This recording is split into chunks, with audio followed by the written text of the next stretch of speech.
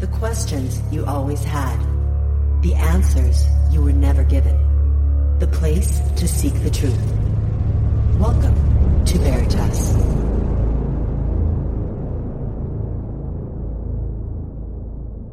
Hello, my name is Gene Gilmore. My birth given name is Eugene Reuben Akers. I don't want any money for what I'm doing because hopefully this video won't come out until after my death. So I have nothing to gain, nothing to profit by telling you what I'm going to tell you.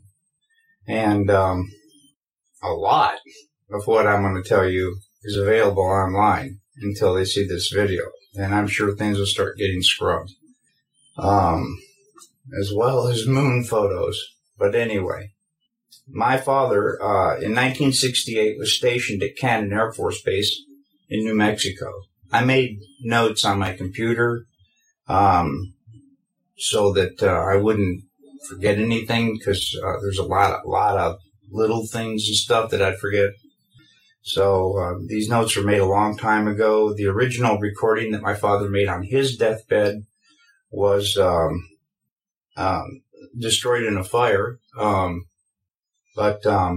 So this is my deathbed confession, because now I'm dying of cancer. I've got cancer all over the place, and they don't know where it's coming from, and I don't know if they can stop it, but it don't look good. So I'm going to go ahead and make this video for Bart Sibrel. He knows not to do anything with it until notification of my death, for which my son will respond to that. Okay. Like I said, in 1968, my father was stationed at Cannon Air Force Base in New Mexico. We lived in Clovis, New Mexico. He was in the military police for over 20 years.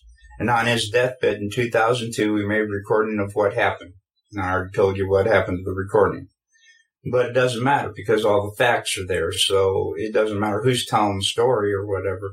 I will, at the end of the video, I'll supply a picture of my father, his badge, the flag of when they buried him. I'll show you some photos of my dad. I was born in 1955. So in 1969, I was 14 years old. I vividly remember the Apollo 11 coming down, landing on the moon, they're walking around and all that stuff. Anyway, I never questioned that until my dad told me what he told me on his deathbed. And then I started doing a little, nothing major, nothing, just surfing the web, I think they call it, surfing the web. And a lot of that information's right there on the web. I mean, it verifies the story that he told me. A good detective, a good one, would be able to uncover a lot more of the story than I'm getting ready to tell you. So, please have at it. I've never known my dad to lie. To get caught lying was worse than whatever it was you did to begin with. I remember going to school with long sleeve shirts on to hide the purple welts. You did not lie in our house, that's for sure. Dad had a really bad attitude towards lying. Excuse me again. Okay. Anyway, this is the story that my dad told me on his deathbed. Project Slam Dunk was the name of this. President Johnson in 1968. Okay. In Cannon Air Force Base in 1968, he said by the time he got there, that there was already 2 large hangars that were connected.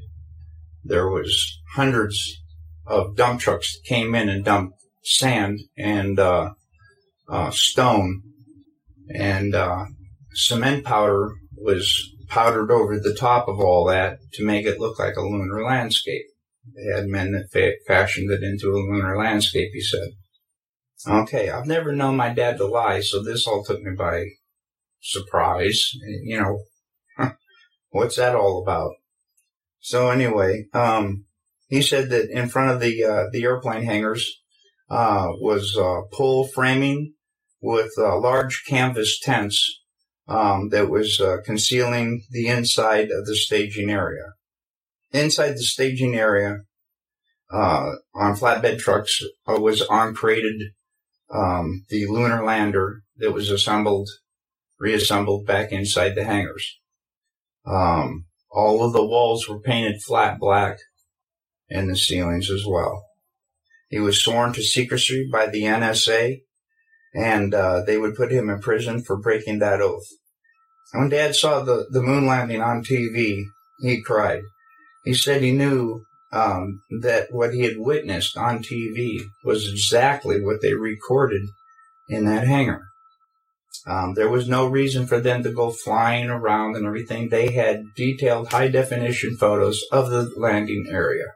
There was no reason for them to go flying around to a different landing area that almost exhausted their fuel, except for drama, because everything had gone so smoothly.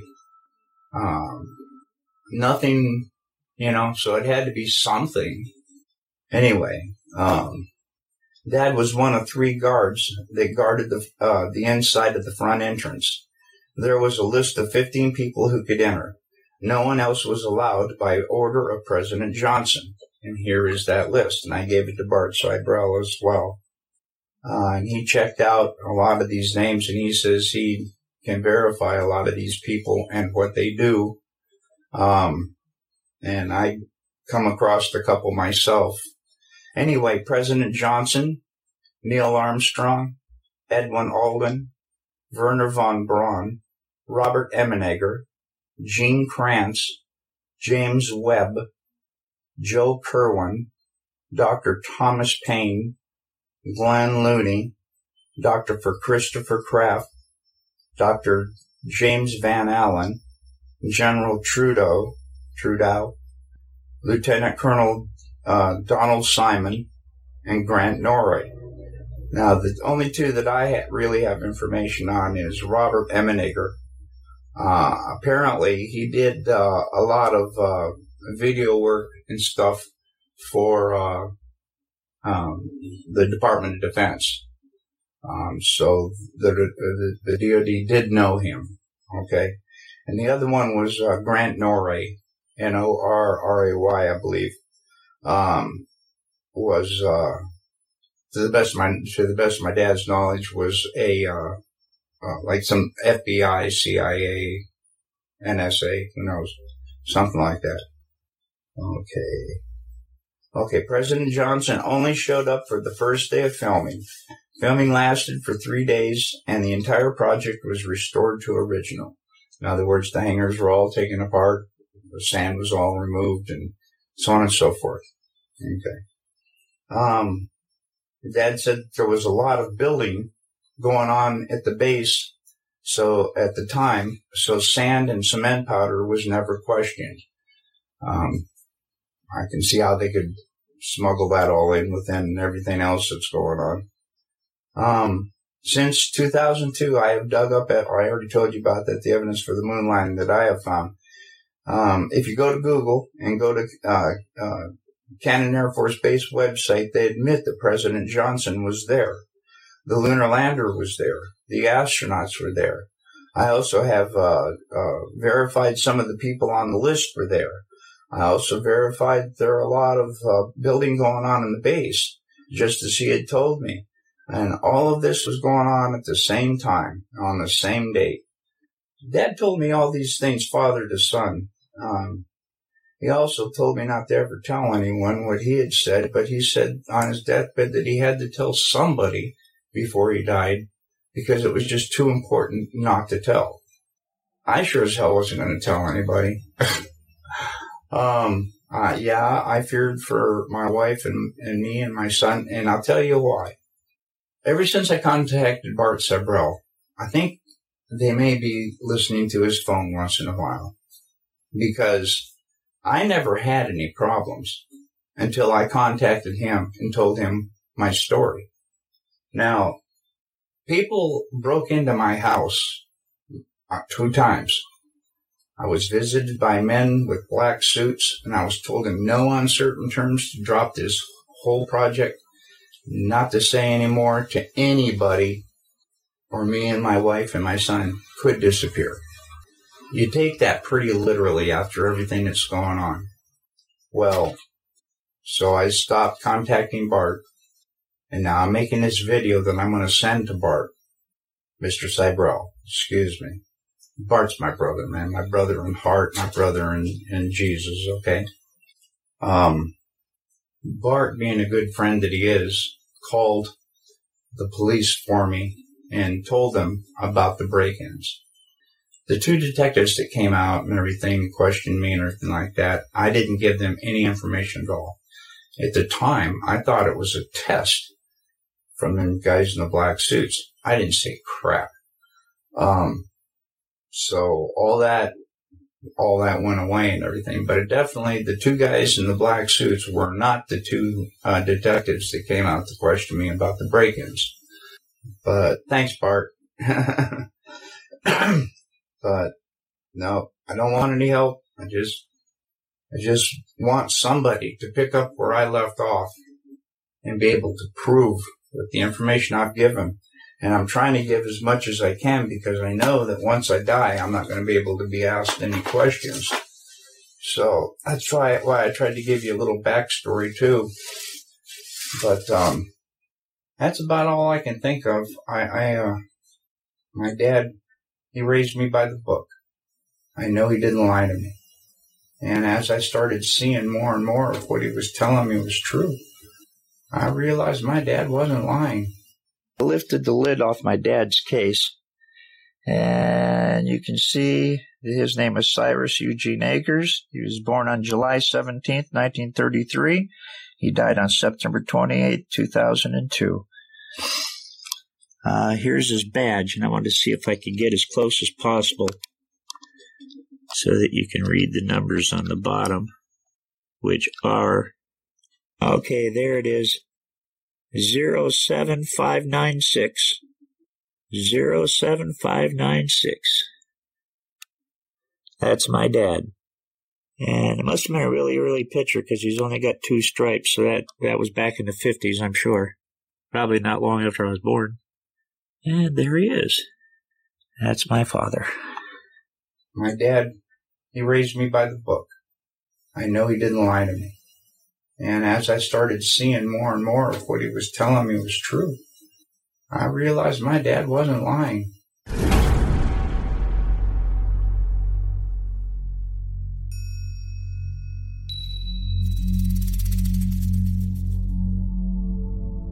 Today's broadcast is particularly significant as we mark the 54th anniversary of the Apollo 11 moon landing, an event celebrated worldwide as a pinnacle of human achievement.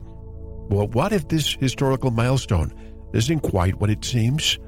Our returning guest today, the award-winning filmmaker Bart Sibrel, is known for probing into these exact questions, shedding light on these possible dark corners of the celebrated mission. His relentless pursuit of the truth has led him on a harrowing journey, crossing paths with secret government agencies and uncovering hidden aspects of America's famed quote-unquote Apollo missions.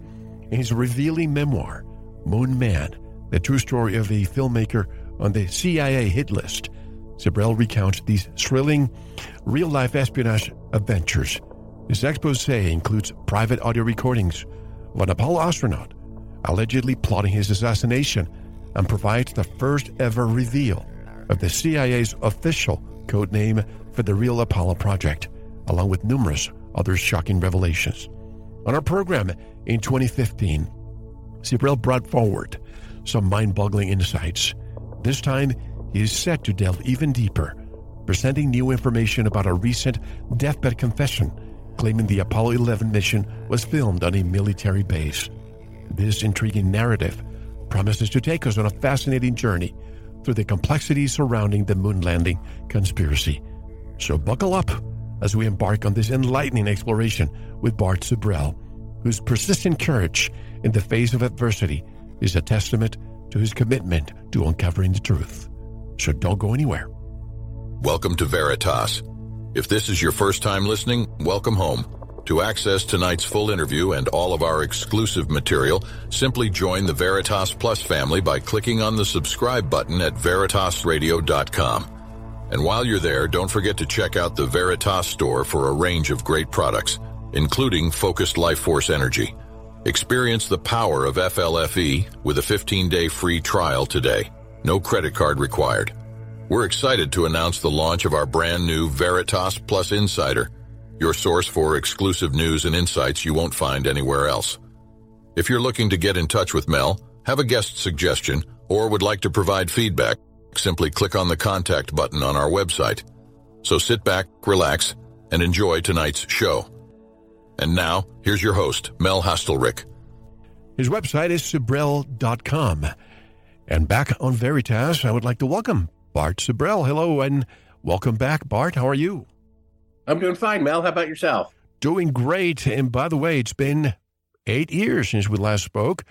And I had to have you back because not too long ago, I saw a video that you posted on the internet, a deathbed confession. But first of all, tell us what has happened in the past 8 years. What new updates can you give us on the Apollo mission or anything else?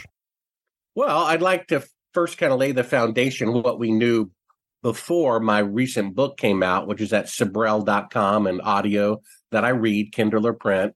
Before the book came out, we already knew the following, which is basically 4 times the evidence necessary to prove in a court of law that, unfortunately, the moon missions were indeed falsified. That first proof is simply the logic, because today, with 50 years better technology, the farthest that NASA can send an astronaut into space is only 250 miles to the space station. Now, that's 1,000th the distance to the moon.